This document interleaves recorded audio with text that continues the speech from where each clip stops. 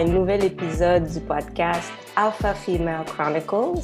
Je m'appelle Lindsay, je suis l'auteure et la créatrice du blog, du podcast et du recueil de poésie Alpha Female Chronicles qui est disponible sur le site de Friesen Press. Aujourd'hui, j'ai le plaisir encore une fois d'avoir Ludni parmi nous. Ludni, comment ça va? Bonjour tout le monde.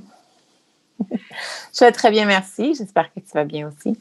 Oui, et aujourd'hui, on a une invitée spéciale,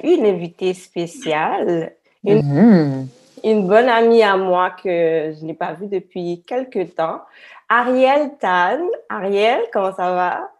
Bonjour, ça va très bien et toi? Ça va bien. Est-ce que tu pourrais nous parler un peu plus de toi, Ariel? Oui, donc en fait, par où commencer? J'ai connu Lindsay il y a quelques années. On était des collègues ensemble, rédactrices chez Page Jaune. Ça fait quand même quelques années. Mais dans le fond, c'est ça. Je suis maintenant en France, donc je suis une expat qui vient de Montréal, qui habite maintenant dans le sud de la France. Et je suis pigiste en marketing web. Donc, ça va couvrir quand même assez de sujets, comme on va en parler. Mais pour faire ça très rapidement et faire un très gros résumé, c'est ça, je suis pigiste dans le sud de la France, expat. Et ouais. OK. Ariel a fait tout un parcours de Montréal jusqu'au sud de la France et elle va nous donner un petit peu plus de détails là-dessus. Pendant notre conversation, j'ai bien hâte d'avoir cette discussion-là avec elle. Et je suis sûre que vous aussi, vous êtes bien curieux pour savoir toutes les raisons, toutes les motivations qui l'ont poussé à élargir ses horizons. Pour l'épisode d'aujourd'hui, on va se consacrer au poème No Days Off. Ce poème qui est assez court et qui fait partie de mon recueil de poésie. Ce poème explique un peu l'époque dans laquelle j'étais il y a de ça quelques années. C'était une époque où je me sentais quand même assez essoufflée par la vie. Je me sentais essoufflée en raison du rythme de vie que j'avais. Je sentais que je courais un peu partout, à gauche, à droite, que j'étais tout le temps occupée. J'empilais les activités, les responsabilités et le travail en pensant que je devais réaliser toutes ces choses-là pour me sentir accomplie.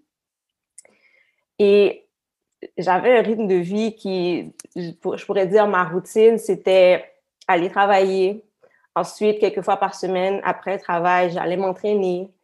Des fois aussi, quelques fois par semaine, je participais à des activités à mon église ou des réunions à mon église. Alors, j'avais pas vraiment de temps juste pour m'arrêter, pour m'asseoir sur mon sofa, tranquille pour quelques heures et juste décompresser. Alors, j'avais un rythme de vie quand même assez effréné, puis j'avais vraiment l'impression que plus j'étais occupée, plus j'étais accomplie, plus j'étais une femme accomplie. Et je me disais que je pouvais tout réaliser. Alors, dans des moments où je me sentais fatiguée, où je me sentais que j'étais sur le point d'être à bout, ou que je m'approchais de peut-être faire un burn-out, je me disais comme, OK, ressaisis-toi, comme tu es capable, tu devrais être capable de tout réaliser. Alors, ça affectait un peu comme ma vision des choses. Puis, j'avais l'impression que je vivais un style de vie no days off, comme no days off. Pas de journée pour juste se reposer, se ressourcer, mais que j'étais toujours en action. Comme mon corps pouvait pas rester à une place, il fallait toujours que j'aille faire quelque chose, des commissions. Il n'y avait pas moyen pour moi de rester en place. Puis mon cerveau avait juste besoin d'un peu de calme, mais mon corps, on dirait, mon corps et mon cerveau, c'est deux choses qui sont, la plupart du temps, jamais capables de s'entendre. Il y en a un qui veut faire quelque chose, l'autre veut faire quelque chose complètement différent. Alors, à cette époque-là, j'avais beaucoup de mixed feelings par rapport aux raisons qui me motivaient à être aussi occupée. Tu sais, le besoin d'accomplissement, mais le besoin de se sentir validé par un horaire chargé. Comme si ça me faisait me sentir comme importante, dans un sens. Puis, mon agenda était tellement rempli de rendez-vous, activités, projets et tout ça. Je sais qu'une bonne amie à moi m'avait fait remarquer que j'avais un horaire comme un ministre. Tellement que c'était difficile de booker du temps avec moi juste pour aller manger au resto, prendre un café, des choses comme ça. Je savais que mon rythme de vie faisait absolument aucun sens. Mais on dirait que j'arrivais pas à m'arrêter. Et aussi, moi, ce que j'avais peur qu'à un moment, ma santé, mon corps physique me fasse tout arrêter. Puis je sais que quand je suis rendue à ce point-là, c'est là que c'est vraiment grave. Alors, je vais vous lire la première strophe du poème qui résume un peu comme ma vie et peut-être la vie de plusieurs personnes aussi. Alors, je lis pour vous. Work, church, gym, sleep, repeat, no days off. Et ici, c'est le repeat, comme c'est un cycle. Tu sais, c'est comme sur les bouteilles de shampoing, c'est écrit genre rinse and repeat, rinse, condition, repeat. Notre vie est comme ça. C'est comme des hamsters qui courent dans leur cage, dans la roue, là. C'est comme ça. Alors, j'aimerais savoir, Ariel, toi qui connais un peu ce que c'est d'avoir un rythme de vie quand même assez occupé. Maintenant, je vais te demander à quoi ressemblait une journée typique dans ta vie pour toi à Montréal et une journée typique pour toi maintenant. Donc, en fait, quand j'étais à Montréal, c'était juste avant que je me lance en tant que travailleur autonome. Donc, je travaillais un 9 à 5 ou environ dans les 9 à 5 dans une entreprise, une très grosse entreprise qui était pas jaune. Et ensuite, j'étais en agence qui est très différent qu'une entreprise parce que vous savez, en agence marketing, on fait pas vraiment du 40 heures semaine, ça va au-delà du 40 heures semaine. C'est très stressant. Donc, normalement, une journée typique, par exemple, chez Pas Jaune, parce que c'était un peu plus structuré, je crois que je faisais même du 7 à 3, donc 7 heures du matin à 3 heures de l'après-midi. Parce qu'en fait, dans le temps, j'avais un blog qui était très actif et j'avais un Instagram aussi. Je suis toujours sur Instagram, mais j'ai lâché le blog. Donc, en fait, le fait de travailler aussitôt me permettait de finir à 15 heures et de me laisser une très bonne partie de l'après-midi et de la soirée pour soit aller m'entraîner comme toi, Lindsay, soit faire mon travail sur le blog et sur Instagram, donc faire de la création de contenu, que ce soit pour shooter des photos, écrire des articles de blog, écrire des captions Instagram ou attend vraiment beaucoup d'événements. Dans le temps, il n'y avait pas de pandémie, donc je crois que ça pouvait même aller dans les périodes estivales ou au niveau des fêtes, ça pouvait même aller à 3 événements par semaine. Donc, me déplacer, y aller, préparer les stories et tout. Donc, ça, en fait, c'était une semaine typique à Montréal. Donc, il y avait même des journées où je partais vers 6h30 du matin pour me rendre au boulot à 7h du matin. Et si j'avais un événement, je pouvais revenir à la maison vers 20h, 21h. Évidemment, quand on a une journée aussi chargée, on n'a pas vraiment le temps de se reposer. On n'a pas vraiment le temps de bien manger non plus. Donc, c'était très fatigant. Maintenant, en ce moment, en France et en étant travailleur autonome, mes journées sont beaucoup plus relaxes. Il faut aussi dire que mes clients sont montréalais, donc mon horaire va shifter. Je commence mes journées à 15 heures, puisque 15 heures, c'est 9 heures du matin à Montréal. Donc, ma matinée, j'ai beaucoup d'heures devant moi pour planifier mon horaire. Donc, ça va être soit travailler sur les projets de mes clients, si jamais on a vraiment beaucoup de choses à faire, ou ça va être de shooter justement pour Instagram et YouTube, ou ça va être tout simplement de relaxer. Je pense que comme tu disais, Lindsay, avant, je ne prenais pas vraiment le temps de me reposer ou de laisser mon corps se reposer et tout. Et j'ai eu quelques problèmes de santé par rapport à ça. Donc, j'ai vraiment appris à ce niveau-là. Donc, je me laisse peut-être 1 heure ou 2, soit de me faire un café et lire. J'aime beaucoup lire et me donner une petite pause des écrans parce qu'évidemment, en travaillant dans le web, je suis toujours sur mon cell ou sur mon laptop. Sinon, faire un peu de yoga, faire un peu de mini-workout à la maison, prendre de l'air sur la terrasse. Donc, c'est vraiment la différence entre les deux. C'est que maintenant, je prends le temps de prendre soin de moi et de mon esprit. Donc, oui, une journée typique, je dirais que je commence mes appels avec Montréal à 15h et je finis aux alentours de 19h-20h. OK. Oh, c'est intéressant de voir comment tu gères ta vie et que tu gères tes clients qui sont à cause du décalage horaire, tes clients montréalais. C'est vraiment intéressant. Ludmille, peux-tu nous parler d'une journée typique dans ta vie? Moi, j'ai vraiment... c'est fou parce que comme, tu sais, je vous entends parler puis je me rends compte qu'on a quand même, étant donné qu'on a vraiment travaillé aussi en collaboration par certains moments, on a vraiment un horaire qui se suit, genre, beaucoup. Donc, moi, je travaille toujours pour une grande institution financière. Donc, mon horaire, à l'époque, était de 9 à 5. Puis, c'est ça, je travaillais comme collaboratrice sur le magazine avec toi, l'INSEE. Je travaille aussi en tant que collaboratrice sur un autre blog. Donc, mes journées passaient vraiment, c'est comme à partir, tu sais, même au bureau, en plus de mon travail de bureau, souvent, j'étais en train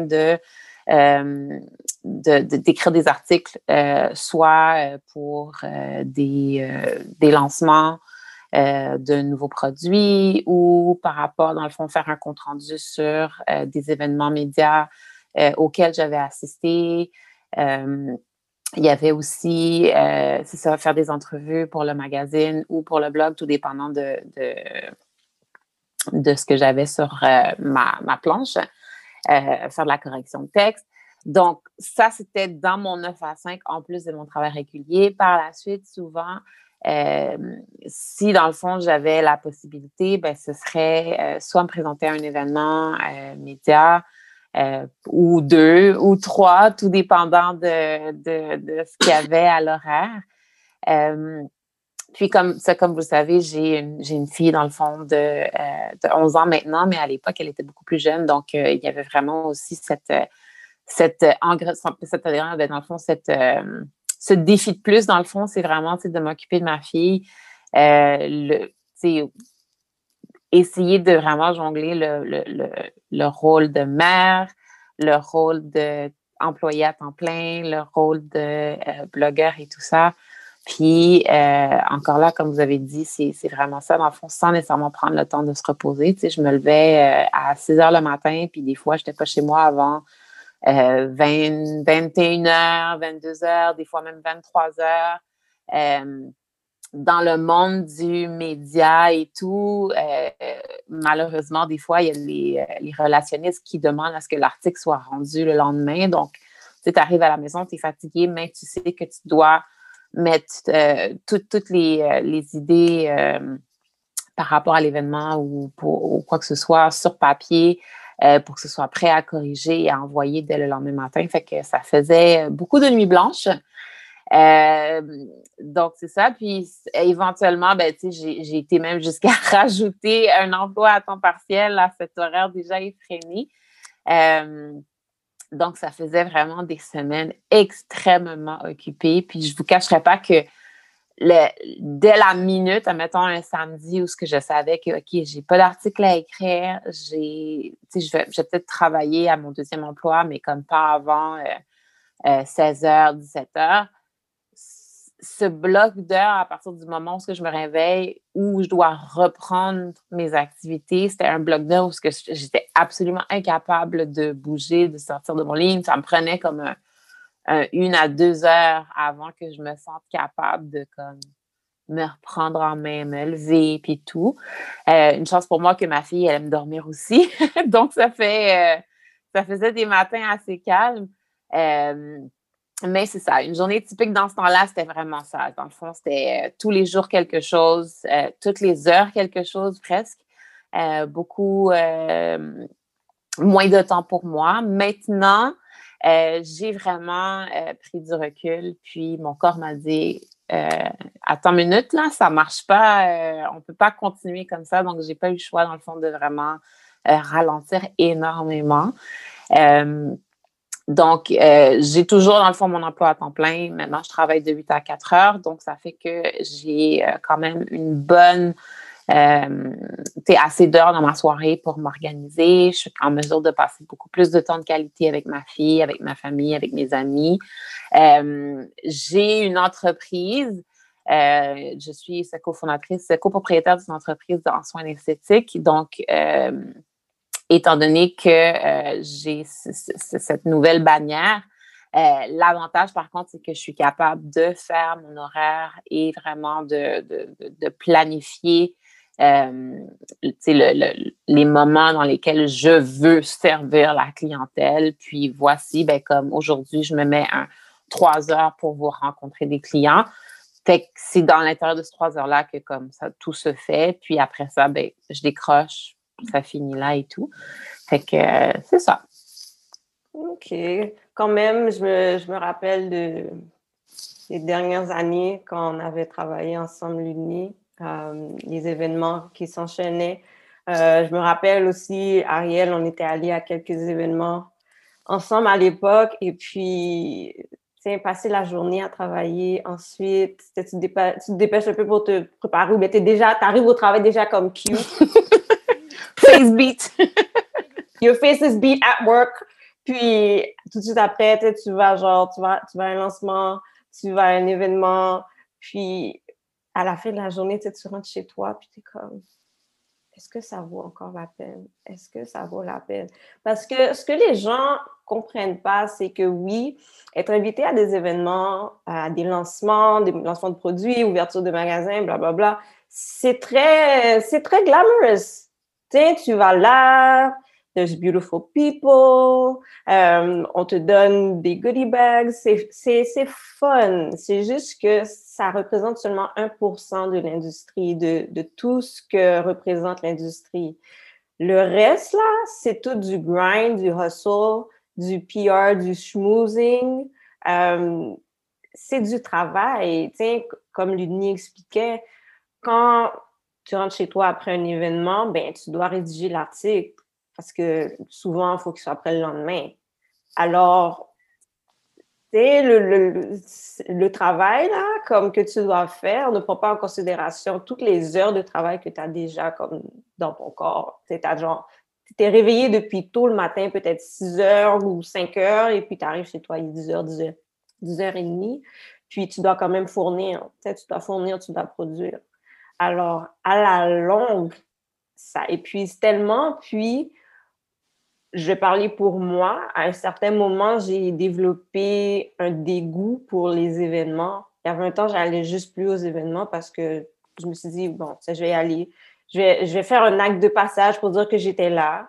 Je vais récolter les informations que j'ai besoin pour faire un article. Et puis ensuite, je vais rentrer chez moi, puis c'est tout. Mais il y a des gens que, pour eux, comment dirais-je, ils vivent de ça. Ils vivent d'aller dans les événements.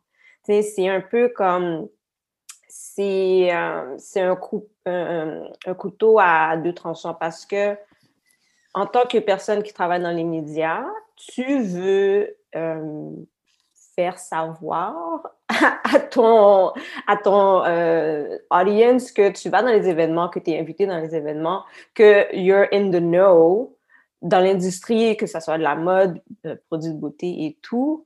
Mais dans un autre sens, c'est comme toujours aller dans les événements. Tu te demandes pourquoi je vais dans les événements. Est-ce que je vais dans les événements pour qu'on me voie ou est-ce que j'y vais vraiment pour créer des comment dirais-je, des relationships avec soit des fournisseurs ou bien des gens qui travaillent en PR pour certaines compagnies, pour certaines marques. C'est des choses qu'il faut toujours comme se demander.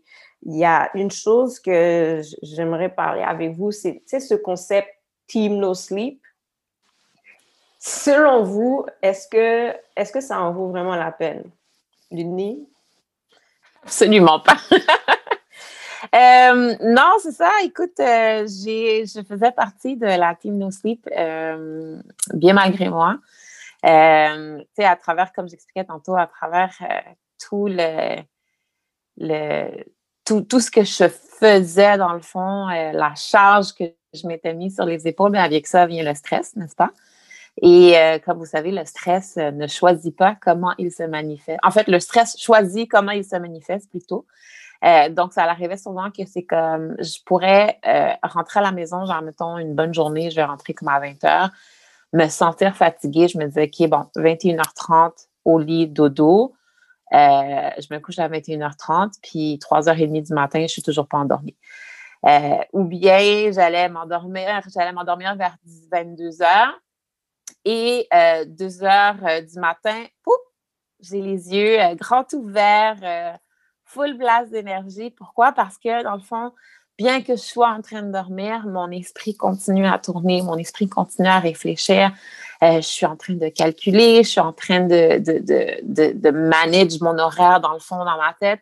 Fait que ça n'arrête pas. Fait que le Team No Sleep, là, ça a l'air vraiment super jet set comme hashtag.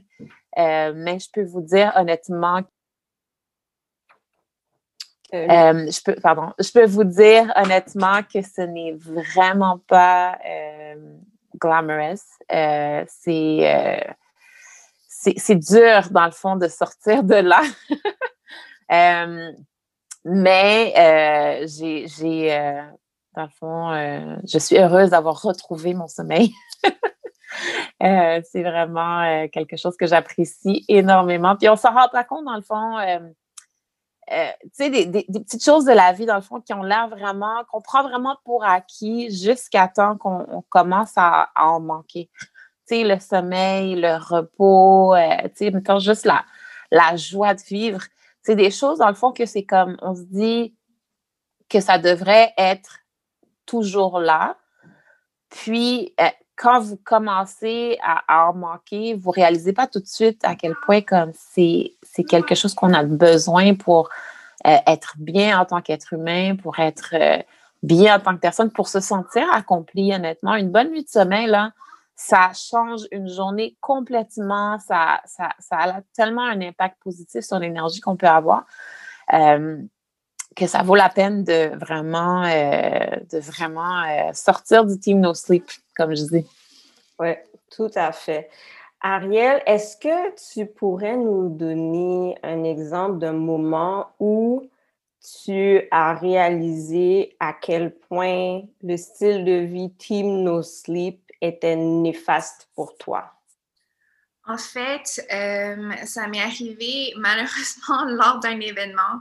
Je crois que ça faisait peut-être 1 année et demie, 2 ans où j'avais ce style de vie qui était très, très hectique et fast-paced. Et je suis quelqu'un qui ne ressent pas forcément le stress très rapidement. Même si, par exemple, on a des projets, on a une tonne de travail à faire, je travaille bien sous la pression, donc je ne le ressens pas forcément. Et c'est arrivé, je crois que c'était en plein milieu de l'été, donc la saison des événements battait son plein. Et je me suis évanouie dans un événement. Et ça a déclenché, en fait, c'est un choc vagal. Je ne sais pas si vous êtes familière au choc vagal, je ne sais pas si c'est vagal ou vago au pluriel, mais en fait, c'est qu'une personne va s'évanouir dû à une très grande fatigue. En fait, ça va être un mélange de fatigue, de stress, des fois aussi par rapport à la nutrition, l'alimentation de la journée même et tout, mais ça va vraiment être la somme de toute cette fatigue et de ce stress et tout. Et je crois que mon premier épisode, parce que malheureusement, c'est arrivé plusieurs fois aussi, je crois que j'avais peut-être 23, 24 ans, donc c'est quand même très, très jeune.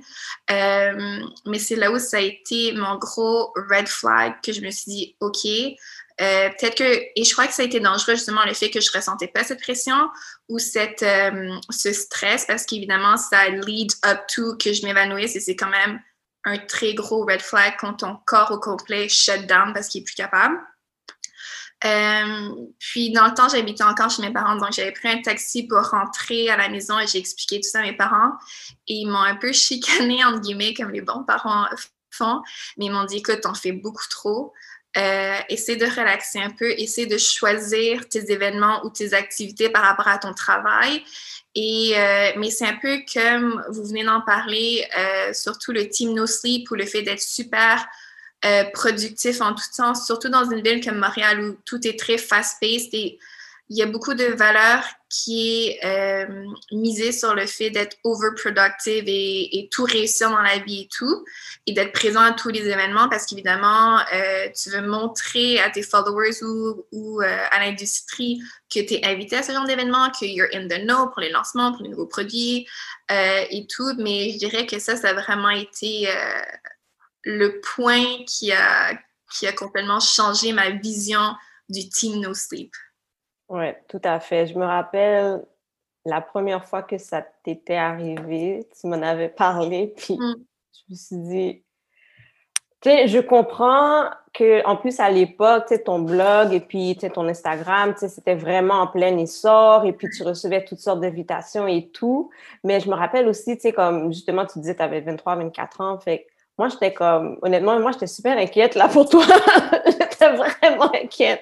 Parce qu'on avait souvent des conversations, toi et moi, par rapport justement, tu sais, à la vie de, tu sais, d'influenceurs, de toujours aller dans les événements et tout ça. Puis, tu sais, je te disais tout le temps comme, tu sais, je change pas, mais je voyais que ton rythme de vie était genre super chargé. Mais aussi, je me disais, oh, mais tu sais, elle est jeune, elle est capable d'en prendre. Je pensais comme ça aussi. J'avais tort.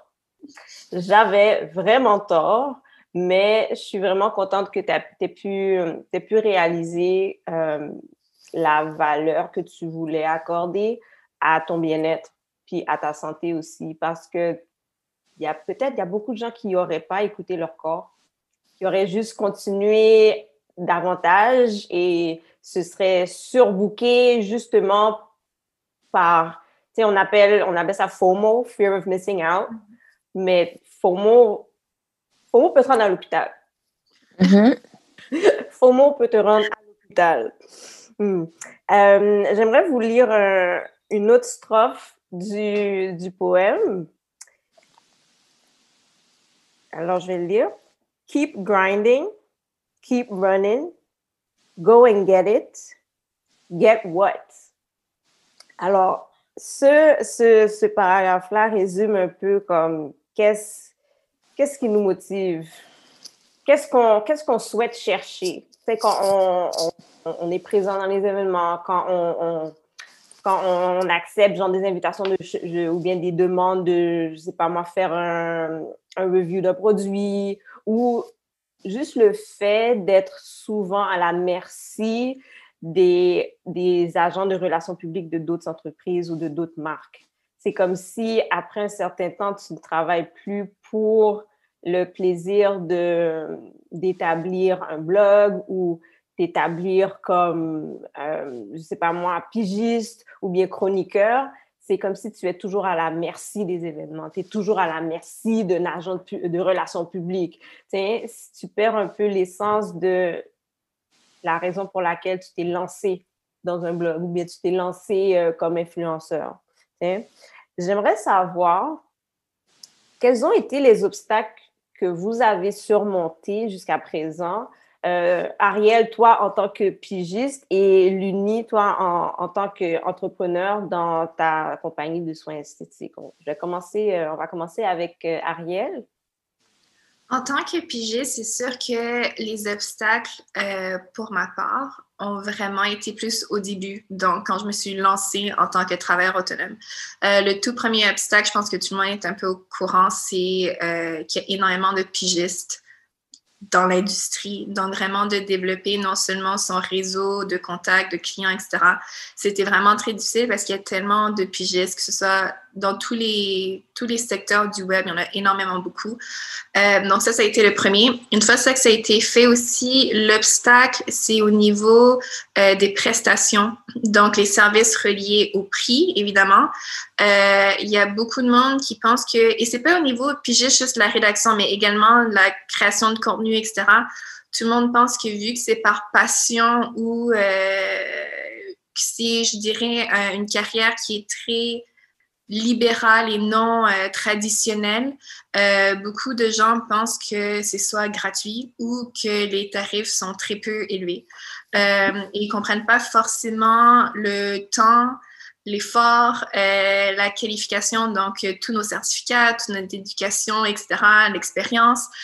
Donc ça a été un très grand obstacle aussi.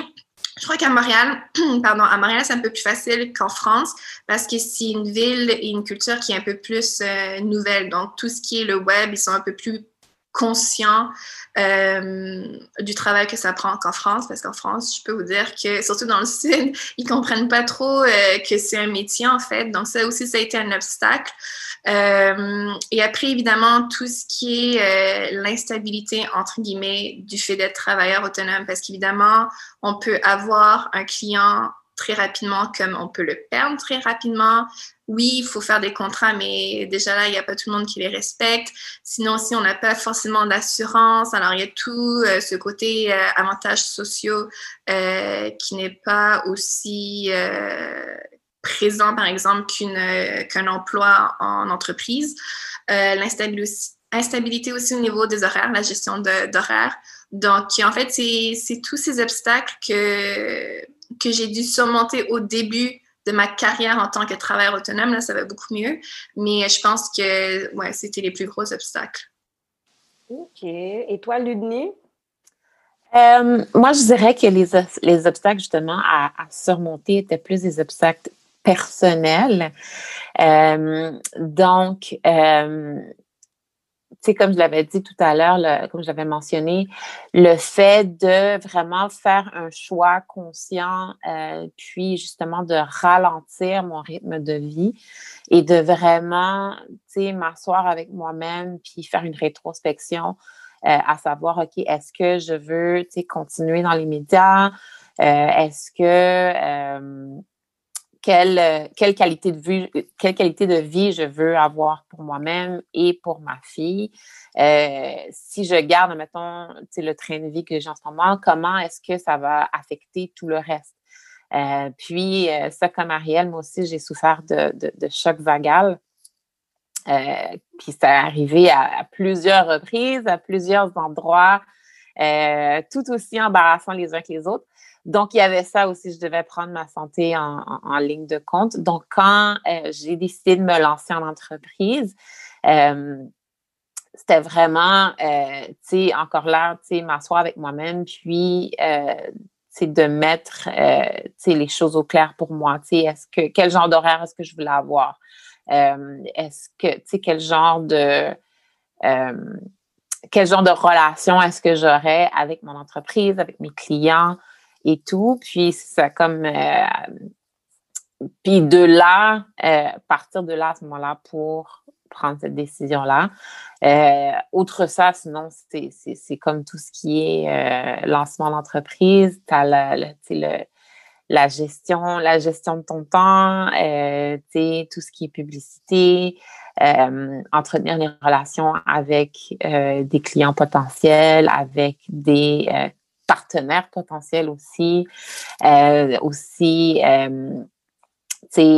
mise en place de l'entreprise, puis tout ça, il y avait tout ce qui était coût associé à ça, fait que c'était vraiment, OK, ben, je vais devoir faire quelques heures supplémentaires par-ci, par-là pour pouvoir ramasser pas la mise de fonds, mais les fonds nécessaires au cas où on a besoin de faire une dépense liée à l'entreprise qu'on n'avait pas nécessairement déjà budgété pour. Mais sinon, ça va énormément bien maintenant. Ça va beaucoup mieux. C'est côté santé, côté professionnel également. Donc, c'est ça. Les obstacles, c'était vraiment, en majorité, c'était vraiment des obstacles personnels. Professionnellement, ben comme, tu sais, on gère. Ariel, selon toi, qu'est-ce que tu as appris sur ta personne depuis que tu t'es dévouée davantage à ton travail? Je pense que la première chose, ça a été de remettre un peu mes priorités en place, surtout quand on passe de travailler dans une très grande entreprise à une agence, à être seule en tant que travailleur autonome. Donc, il y a non seulement mes capacités à travailler seule, mais aussi à comme on en parlait avant, de faire beaucoup de gestion. Je pense qu'au niveau aussi d'être très honnête avec soi-même, ça a été quelque chose de super important par rapport non seulement à la charge de travail qu'un projet peut prendre ou qu'un client, les relations avec les clients peuvent demander, l'éthique de travail aussi. Donc, je pense que c'est toutes ces capacités, autant au développement professionnel que personnel, parce que franchement, de partir sa propre compagnie, c'est quand même un gros retournement. Mais je dirais que vraiment revoir mes priorités, mon éthique de travail, mes capacités, en apprendre davantage aussi sur mes limites. On vient toujours d'en parler, mais justement, on n'arrêtait pas de prendre beaucoup de projets puis de travailler des horaires de fou. Donc, être vraiment honnête avec soi-même et se dire, OK, ça, je peux prendre ce projet-là, mais celui-là, ça risque de trop me prendre du temps, trop me fatiguer et tout. Donc, ça veut vraiment être à ces niveaux-là que j'en ai beaucoup plus appris par rapport à ma personne. OK. Et toi, Ludmille? Ce que j'ai appris, honnêtement, c'est ça, comme Ariel a dit, c'est vraiment à revoir ses limites, ses capacités et à être aussi capable de dire non. Ça, là, c'est vraiment... je me suis rendu compte que ça, dans le monde média, puis tu te sens comme un peu obligé de dire oui à tout pour, tu sais, comme ne pas manquer une opportunité, pour ne pas manquer un lancement, un événement ou quelque chose que tu penses qui va être gros puis qui va possiblement, tu sais, te mettre sur la carte. Fait que c'est vraiment quelque chose que j'ai dû apprendre une fois que j'ai commencé à transitionner, apprendre à dire non et apprendre aussi à demander de l'aide si nécessaire, dans le fond. Ça, c'était une autre chose, dans le fond, que pour moi, c'était un peu difficile de demander de l'aide, dans le fond. Et, tu sais, ça met beaucoup de choses en perspective quand tu passes d'un comportement à un autre, puis tu vois à quel point, genre, ça fait toute une différence la facilité à laquelle tu gères beaucoup mieux, dans le fond, même tes émotions, tu gères beaucoup mieux ta vie quand tu es capable de, justement, mettre ces 3 choses-là en place. C'est respecter tes limites, apprendre à dire non et demander de l'aide lorsque nécessaire. Pour moi, c'est ce que j'ai appris à faire depuis, dans le fond, que j'ai transitionné. Puis, tu sais, ça m'a permis aussi, justement, de vraiment apprécier, d'apprécier ce que je fais au quotidien, dans le fond. Ça l'a mis cela de l'avant, beaucoup. Oui, c'est un très bon point. Je vais un peu partager ce que moi, j'ai réalisé. Bon, il y a de ça quelques années, tu sais, je m'occupais d'un blog / magazine. Et quand j'ai commencé ça, j'étais très enthousiaste. Pour moi, c'était comme c'est mon nouveau projet, mon petit bébé. Alors, tu sais, j'étais contente d'avoir, tu sais, une équipe de collaborateurs, tu sais, de fournir un contenu original. Tu sais, oui, c'est sûr, tu sais, développer des relations d'affaires avec différentes personnalités publiques ou des artistes ou des gens dans l'industrie de la mode et tout ça, pour moi, c'était encore fun au début. Puis l'aspect développer des relations d'affaires, c'est quelque chose que j'aimais, mais plus les années avançaient, plus le travail demandait comme de plus en plus pour moi de mon temps. Je me suis rendu compte que mon style de vie ne fitait pas avec le style de vie d'un blogueur. Je ne sais pas si vous comprenez un peu. C'est le fait de toujours avoir à être vu, d'aller dans les événements, puis il y a un côté là-dedans c'est sûr, qui est un peu superficiel. Puis moi, j'avais toujours la difficulté à concilier ça avec qui j'étais vraiment. Oui, il fallait trouver des manières pour rendre les magazines plus populaires, pour que les gens apprenne à connaître comme les personnes qui travaillaient pour le magazine. Mais moi, à l'époque, tu sais, je ne ressentais pas le besoin de m'afficher pour rendre le magazine populaire. Puis ça, c'est quelque chose comme dans le monde des médias, ben, tu sais, ça marche pas. Ça marche pas. Là, moi, j'ai pas la soif d'être devant les caméras, d'être devant le projecteur, de m'afficher pour dire comme, tu sais, aux gens comme qui je suis, qui je fais et tout. Tu sais, peut-être que, tu sais, il y a des gens qui vont penser que c'est un problème, mais la façon que je voulais approcher, comme mon approche par rapport au magazine à l'époque, c'était j'ai pas besoin de m'afficher tout le temps pour que le travail soit fait. Tu sais, je peux envoyer quelqu'un, tu sais, souvent, tu sais, j'envoyais l'Uni à des événements, je me suis dit, tu sais, j'ai pas besoin d'être là, tu sais, depuis que le travail est fait, moi, c'est ça qui compte. Mais dans la game des blogs et tout ça, influenceurs, ben, c'est comme ta face devient la face de la marque. Puis moi, je ressentais pas ce besoin, je ressentais pas ce besoin-là de m'afficher autant. J'avais pas une soif que oh les gens doivent savoir qui je suis. Fait que ça va comme à l'encontre du style de vie de blogueur, d'influenceur, de quelqu'un dans les médias. Alors j'ai dû réfléchir à ce qui me motivait à garder le magazine, à m'occuper du magazine. Puis ça me mettait de la pression un peu parce que moi, je souffre un peu d'anxiété, tu sais. Fait que des fois, quand j'allais dans des événements, puis j'allais seule, tu sais, comme je paniquais un peu, je me dis, OK, je connais personne. Puis, tu sais, moi, tu sais, je suis un peu timide. Fait que, tu sais, d'approcher des gens que je connais pas pour schmooze, tu sais, c'est pas évident pour moi. C'est un peu difficile, tu sais. Fait qu'il y avait tout ça. Des fois, je me rappelle, il y avait un événement, on m'avait invité. J'ai oublié c'était où. C'était comme un petit peu avant, genre, le temps des fêtes, il y a quelques années. Puis, j'allais me préparer pour y aller. Puis, j'ai comme eu une crise de panique. Puis, finalement, je suis pas allée. J'étais chez moi dans ma chambre. Puis, j'étais comme, I can't go. Je peux pas. Je connais personne. Je sais pas quoi mettre. I don't fit in with these people. Puis, j'ai comme paniqué. Je crois que j'ai appelé ma sœur pour qu'elle essaie de comme me calmer un peu. Puis, elle m'a écoutée. Je lui ai expliqué tout ce que je ressentais. Puis, elle m'a dit, c'est correct. Tu n'es pas obligé d'y aller. Reste chez toi. C'est correct.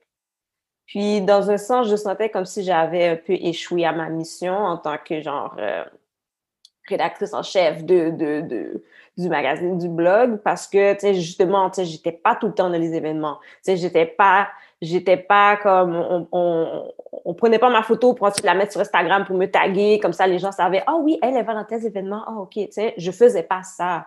Puis je me sentais un peu coupable, jusqu'à temps que je réalise que, tu sais quoi, j'ai pas à me sentir coupable, parce que si ça ne fit pas avec qui je suis, ben, c'est pas grave. Tu sais, j'ai pas à me conformer à cette idée de comment je devrais vivre ma vie ou comment je devrais comme m'appliquer dans mon travail juste parce que je travaille dans les médias. Alors, ça a été pour moi quelque chose de difficile, une décision difficile à prendre de step away du magazine. Mais j'étais contente parce que finalement, j'ai décidé de respecter mes propres valeurs et d'aller à mon propre rythme aussi. Mais ça a été quand même une décision qui a été assez difficile à prendre, mais c'est quelque chose que je ne regrette pas. Quand vous pensez à vos débuts, soit en tant que chroniqueuse, blogueuse, quelle est la chose que vous ferez différemment? À part de dormir plus, quelle est la chose que vous auriez fait différemment? Luni? Mon Dieu. Bonne question. Je sais pas si... Je pense pas que j'aurais nécessairement fait quoi que ce soit de différent. Par contre, j'aurais été plus sélective. Je pense que ça c'est quelque chose que si j'avais appris à être beaucoup plus sélective et justement aussi ne pas avoir peur de dire non à certaines choses, ça l'aurait ça aurait eu un impact, un super gros impact sur mon parcours en tant qu'influenceur et blogueur. Et je pense que j'aurais été en mesure d'avoir un peu plus de longévité dans le domaine. Je vais pas vous cacher que ça me manque un peu. Par contre, je suis, je suis tellement bien, puis je suis tellement, saine d'esprit, dans le fond, avec ma décision que ça, dans le fond, ça contrebalance un peu ce manque. Fait que ce serait ça. Si pour moi, ce serait vraiment d'être plus sélective et de ne pas avoir peur de dire non à certaines choses, tout simplement. OK. Toi, Ariel? Je vais parler un peu plus du côté de créateur de contenu parce que je pense que ça s'applique moins en tant que pigiste, mais dans le temps où j'étais blogueuse et créatrice de contenu pour Instagram, je pense que ce que j'aurais fait différent, c'est pas nécessairement un changement, mais c'est d'être beaucoup plus authentique envers moi-même. Parce que ça rejoint un peu ce que Ludmilla dit par rapport à être sélective, mais aussi au niveau... J'étais très jeune, quand j'ai commencé dans l'industrie et il n'y en avait pas beaucoup à Montréal dans le temps des blogueurs et des créateurs de contenu. Et il y a tout ce côté des trends et du novelty à chaque fois qu'il y avait un produit qui était lancé ou une campagne, etc. Et quand on commence dans ce domaine, on veut être vu un peu de tout le monde. On veut être reconnu dans l'industrie, que ce soit dans l'industrie de la mode, de la beauté, du lifestyle, etc. Et donc, on a tendance à créer du contenu par rapport à cette caractéristique d'être trendy, parce que tout le monde en parle, quand ça ne va pas forcément te représenter ou refléter tes intérêts, tes vraies passions et tes vraies valeurs. Et je crois que si on regarde, par exemple, mon feed Instagram et on regarde mes premières photos et mes collaborations, comparativement à juste avant que je parte pour la France et maintenant en France aussi, on voit vraiment une distinction entre le type de contenu et les types de collaborations dans les marques avec lesquelles je travaille. Et je crois que maintenant, en fait, j'en ai beaucoup plus appris sur moi-même. Donc aussi, c'est une période où on se recherche un peu parce qu'on est tellement devant l'œil du public qu'on veut essayer de plaire à tout le monde, on veut essayer de plaire à toutes les marques parce qu'on veut collaborer avec tellement de marques et tout. Donc oui, vraiment être plus authentique avec moi-même, mes passions, mes intérêts et tout. Et un fun fact, en fait, c'est que depuis que je suis en France, j'ai eu 0 collaboration rémunérée. Donc, c'est vraiment des collaborations où on m'envoie des avoirs ou c'est des échanges de produits ou de services. Mais je trouve que mon contenu reflète beaucoup plus ma personne, mes passions, mes intérêts et le type de contenu que je fais aussi est beaucoup plus dans la même lignée que mon style. Et c'est forcément quelque chose que j'ai appris justement à être beaucoup plus authentique avec moi-même. Comparativement à mes débuts à Montréal où j'essayais de plaire à tout le monde, de faire du contenu qui touchait un peu à tout ce qui était nouveau, tout ce qui était trendy. Donc, je pense que c'est ce que je changerais. OK, c'est des bons points, ça. Je dirais que ce que j'aurais changé ou ce que j'aurais fait différemment quand j'avais l'habitude de faire la couverture d'événements ou de lancements, c'est de pas overthink tout le temps. Overthink sur plein d'affaires. Overthink sur ce que je vais mettre, de quoi j'ai l'air, de qu'est-ce que les gens vont penser de moi. Overthink sur le fait que I don't fit in. Puis, je me serais dit que I'm good enough. I'm good enough. Parce que je me dis que j'étais rédactrice en chef. Alors, j'avais les compétences pour être chroniqueuse. Alors, je ne devais pas douter de ces capacités-là et je ne devais pas aussi douter de mes capacités en tant que leader pour un magazine. J'ai souvent eu des moments où je me demandais comme, qu'est-ce que je fais? Tu sais, comme, c'est quoi cette idée-là de monter une équipe de chroniqueurs, d'aller chercher comme des photographes, de faire tous ces projets-là, comme qui suis-je? Certainement, comme maintenant, je me rends compte que j'ai j'ai trop réfléchi là-dessus, j'ai trop overthink et j'aurais dû profiter un peu plus de chaque événement et d'avoir un petit peu plus de plaisir dans chaque événement, d'arrêter de overanalyze tout ce que je faisais ou ce que représentait mon travail, mais j'aurais dû juste avoir plus de fun, tu sais, d'aller dans les événements et dire, OK, c'est pas grave, je vais rester 1 heure, c'est pas grave. Puis de pas overthink, de pas comme développer genre une anxiété parce que je faisais pas mon travail comme il faut ou j'étais pas assez bonne. Je pense que pour moi, la chose que j'aurais fait différemment, c'est juste de profiter un peu plus du moment et de m'amuser un peu. Parce que ces événements-là, dans le fond, c'est fun à la base. Alors, j'aurais dû plus me concentrer sur cet aspect-là du travail. Luni, j'aimerais savoir, qu'est-ce qui te motive à persévérer? C'est vraiment ma fille, dans le fond, qui me motive à persévérer au premier plan. Juste parce que c'est ça, tu sais, je suis une mère monoparentale, fait que, tu sais, je suis la personne attitrée pour répondre à tous ses besoins. Donc, ce qui me motive, c'est vraiment, tu sais, de faire tout ce que je peux, de faire mon possible, dans le fond, comment dire, d'y donner mon meilleur effort pour pouvoir lui donner ce qu'elle a besoin, ce qu'elle veut, jusqu'à une certaine limite, bien sûr.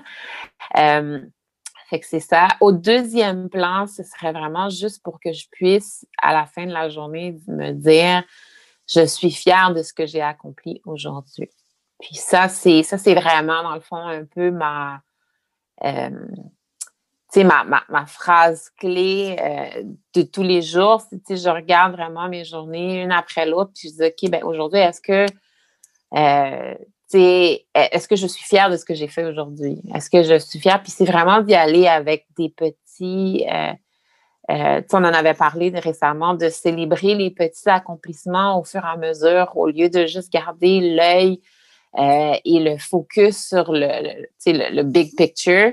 Vraiment y aller, une journée à la fois, un bon moment à la fois, un bon coup à la fois, justement. Puis ça permet de vraiment mieux apprécier les choses qu'on a et les choses qu'on fait. Exactement, tout à fait d'accord. Et toi, Ariel, qu'est-ce qui te motive à persévérer? Je dirais que c'est vraiment au niveau du développement, autant personnel que professionnel. Je suis quelqu'un qui, je l'étais, je le suis vraiment encore, j'ai de la difficulté à prendre du temps pour juste me reposer et tout, parce que je veux toujours apprendre quelque chose de nouveau. Donc, et je crois que surtout en travaillant dans une agence de marketing ou dans le web, où il y a toujours des nouveautés, non seulement dans les sujets, mais aussi dans les plateformes, dans les types de features, je veux dire, même dans l'actualité et tout. Donc, c'est vraiment le développement personnel, donc dans ma vie vraiment privée, sociale et professionnelle avec le monde de la pige et tout. Je crois que j'ai soif de connaissances, pas seulement non plus dans ces deux industries, mais juste en général. Des fois, je vais même prendre des cours on the side de mes passions, par exemple, l'histoire de l'art, etc. Donc, c'est vraiment, je crois que c'est la soif de connaissances, c'est juste de pouvoir en apprendre davantage sur la culture, sur l'actualité et tout. Je pense qu'on a tellement de ressources qui sont disponibles à notre portée et surtout en confinement, je veux dire, on n'a plus grand-chose à faire de notre côté, donc j'en profitais justement pour développer mes connaissances.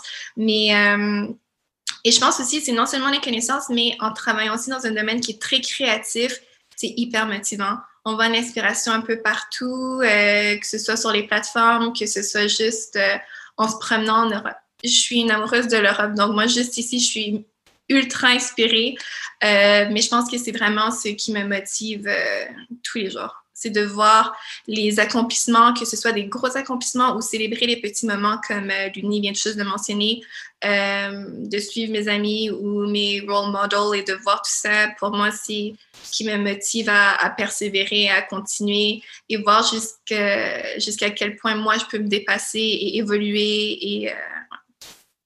Oui, absolument. Je suis tout à fait d'accord. Et Ariel, je vais te poser la question qui tue. Où te vois-tu dans 5 ans? C'est d'autant plus compliqué maintenant que je suis expat, parce que je pense que si j'étais restée à Montréal, j'aurais une réponse complètement différente.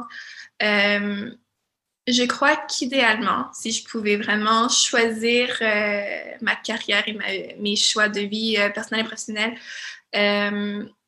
je crois que vraiment la situation dans laquelle je vis actuellement, donc de rester en France, mais de travailler avec mon client principal, c'est une agence marketing à Montréal de réseaux sociaux et d'influence. Et vraiment, c'est la meilleure équipe que j'ai eue. Après Page Jaune, je veux dire que Page Jaune, c'est vraiment une très bonne équipe. Vraiment, ouais. On avait quand même. Ouais, mais donc vraiment, idéalement, en fait, c'était ce que j'avais prévu faire à partir de maintenant, c'était de revenir à Montréal 2 fois par année et de rester à chaque fois 1 mois et demi pour justement travailler avec l'agence et vivre en France parce que vraiment, le sud de la France, c'est un autre type de vie complètement qui me plaît vraiment beaucoup. Mais de juste continuer, en fait, dans l'industrie que j'adore. Franchement, je pensais pas que travailler dans une agence, être pigiste et travailler dans une agence pouvait être aussi agréable et aussi enrichissant. Donc, 5 ans, c'est quand même dans un futur qui est relativement proche. Donc, je dirais que je me vois encore faire ça puisque c'est ce que j'adore, en fait. Et de continuer mes plateformes personnelles parce que c'est vraiment une plateforme où on a une très belle communauté de partage et qui est très, très positive. Je sais que des fois, les réseaux sociaux sont un peu vus, et surtout dans le climat actuel, qui peut être très négatif. Donc, de garder ce type de plateforme. Mais je pense que dans les 5 ans, je me vois encore en train de faire ce que je fais actuellement, mais évidemment avec peut-être quelques améliorations ou développements un peu plus poussés. OK. OK, c'est bon. Et toi, Luni, où te vois-tu dans 5 ans? Ouais, c'est vraiment la question qui tue. Honnêtement, je ne sais pas. Je ne sais pas. Je vais être honnête avec toi, je n'ai jamais été quelqu'un qui était capable de me projeter dans l'avenir. C'est sûr qu'il y a des choses que je souhaite accomplir tout au long de ma vie, de façon annuelle, mais est-ce que dans 5 ans, je me vois à une place en particulier? Pas nécessairement. Donc, ça reste dans les airs ce qui va se passer dans 5 ans. Par contre, j'espère être encore comme plus ferme dans mes convictions et toujours garder la même mentalité, à savoir de mettre mes besoins au premier plan, les besoins de ma fille au premier plan, pour que vraiment que je puisse justement honorer les choses qui sont importantes pour moi et continuer à faire les choses qui me font plaisir, que ce soit mon travail en ce moment avec au bureau, le développement de mon entreprise. Puis, sait-on jamais, peut-être un retour aux médias et à l'écriture, si possible. Fait que c'est ça. OK. C'est quand même un bon plan. Puis c'est bien que tu restes aussi ouverte d'esprit et ouverte à la possibilité de n'importe quel changement qui pourront subvenir aussi dans 5 ans. Non, exactement. À voir comment 2020 est allé jusqu'à maintenant. Tout le monde aurait eu besoin d'ouverture d'esprit cette année. Fait que on apprend. Oui, on apprend. Ça, c'est sûr. C'est sûr qu'on apprend avec 2020. Écoutez, les filles, c'est toujours un plaisir de parler avec vous. Puis aussi, les fois qu'on a pu collaborer ensemble dans le passé, ça a toujours été un plaisir et ça a toujours été très facile de travailler avec vous. Ce que j'aime beaucoup chez vous, les filles, c'est que malgré le fait que justement, vous avez travaillé dans mon médias, les blogs, vous êtes toujours aussi terre à terre. Vous êtes toujours aussi, vous avez une facilité d'approche, vous êtes ouverte d'esprit et vous êtes des personnes c'est toujours agréable d'être avec vous, d'être en votre présence et que le glitz et le glam de la vie d'influenceur, de chroniqueur ne vous a jamais changé. Alors, ce que je vous dis, c'est ne changez pas. Ne changez pas. Restez. Toi non plus. Mais c'est vrai, ne changez pas. Vous êtes toujours aussi gentil, aimable que vous l'avez été quand je vous ai connu au tout début.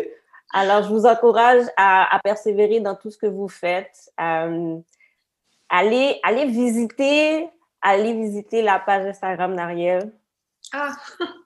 Ça va vous faire rêver, ça va vous faire voyager, ça va vous faire souhaiter un rythme de vie tellement plus calme, si possible, dans un environnement enchanteur. souvent, je regarde la page Instagram d'Ariel, surtout en hiver. Et quand je regarde sa page, la vie serait tellement meilleure dans le sud de la France. Luni, est-ce que tu pourrais nous mentionner le nom de ton entreprise? Oui, bien sûr. Mon entreprise se nomme Fit by Design. Donc, c'est une entreprise en soins esthétiques qui offre des services de remodelage musculaire, corporel, dans le fond. Puis, dans le fond, on est sur Instagram, Fit by Design Montréal. Puis, dans le fond, Lindsay va probablement mettre les détails dans les notes de l'épisode. Mais donc, c'est ça. Pour nous, c'est vraiment aider tout le monde à atteindre leurs objectifs corporels, que ce soit à travers l'exercice ou le remodelage assisté. Puis, on y va vraiment selon les besoins de nos clients, selon ce qu'ils recherchent. On n'essaye pas de te plugger sur un plan alimentaire, de te plugger un programme d'exercice ou quoi que ce soit. Quoique, pour certaines personnes, c'est ce que vous avez, c'est ce qu'ils ont besoin. Pour d'autres, non. Fait qu'on on y va vraiment un besoin à la fois, dans le fond. Super. Et Ariel, peux-tu nous dire où on peut te trouver sur Instagram? Oui, donc mon handle, c'est With All My Affection, qui était l'ancien nom de mon blog. Mais sinon, si vous tapez juste Ariel Tan, vous allez me trouver. Puis, c'est une plateforme qui est très, très lifestyle. Donc, vous allez vraiment trouver tous les petits plaisirs de la vie que je partage. Donc, très lifestyle. Donc, il y a un peu de mode, un peu de beauté, beaucoup de café. J'aime beaucoup les cafés. Et comme vous pouvez voir derrière, c'est très beige. Mon environnement est très, très beige. Mais je pense que ça reflète aussi un peu le mélange, justement, de la culture montréalaise et dans le sud de la France. Donc, aussi le fait d'être expat. Des fois, en stories, je mets des petites anecdotes et tout ça. Donc, si jamais ça vous plaît, vous pouvez venir me dire allô. Super. Alors, merci les filles encore une fois. Et merci à vous, nos auditeurs et les gens qui nous regardent sur la chaîne YouTube Alpha Female Chronicles. Et j'espère que vous avez pu tirer de l'information pour vous lors de notre conversation. J'espère que vous avez pu trouver des conseils pour vous aider à gérer votre style de vie un peu chargé, un peu occupé. J'espère que ça va vous aider à vous poser la question si vous trouvez que vous pouvez améliorer votre rythme de vie, le ralentir un peu. Et aussi, ce que je souhaite, c'est que vous continuiez la conversation avec vos amis. Demandez-vous où vous êtes rendu dans votre carrière. Est-ce que vous voulez continuer à travailler aussi fort ou de longues heures comme vous le faites présentement? Est-ce que vous voulez réévaluer vos objectifs de carrière? Ça, c'est des questions à se poser. Alors, sur ce, je vous remercie d'avoir écouté cet épisode et je vous dis à la prochaine. Prenez soin de vous. Et les filles, avez-vous des petites des derniers mots à nous partager? Mais je voulais te remercier, toi, Lindsay, de nous avoir invités à partager notre expérience sur ta plateforme. C'était vraiment très enrichissant de savoir non seulement et d'avoir un petit rappel que les changements qu'on a faits étaient vraiment pour le bien de notre corps, notre esprit, et de savoir aussi qu'on n'est pas les seuls dans cette situation, parce que vu que c'est un sujet qui n'est pas forcément toujours discuté, on se sent peut-être souvent seul dans ce genre de situation quand c'est vraiment pas le cas. Donc, merci à toi de nous avoir invités à partager nos histoires. Ça fait plaisir. Et toi, Ludmille? Comme Ariel a dit, mais un gros merci de nous avoir invités. C'est toujours un plaisir de prendre place à tes côtés comme collaboratrice dans tout projet et spécialement dans celui-ci. Donc, je dis merci aux gens qui nous écoutent. Puis, si vous n'avez pas encore acheté le livre, allez visiter le site Friesen Press et procurez-vous The Alpha Female Chronicles. Merci pour la plug, Ludmille, j'apprécie énormément. Alors oui, procurez-vous votre copie du recueil de poésie Alpha Female Chronicles. Le temps des fêtes arrive. Ça serait une très bonne idée d'offrir ce livre en cadeau à vos proches. C'est une suggestion. Alors sur ce, à la prochaine et prenez soin de vous. Abonnez-vous au podcast et à la chaîne YouTube Alpha Female Chronicles pour découvrir plus de contenu.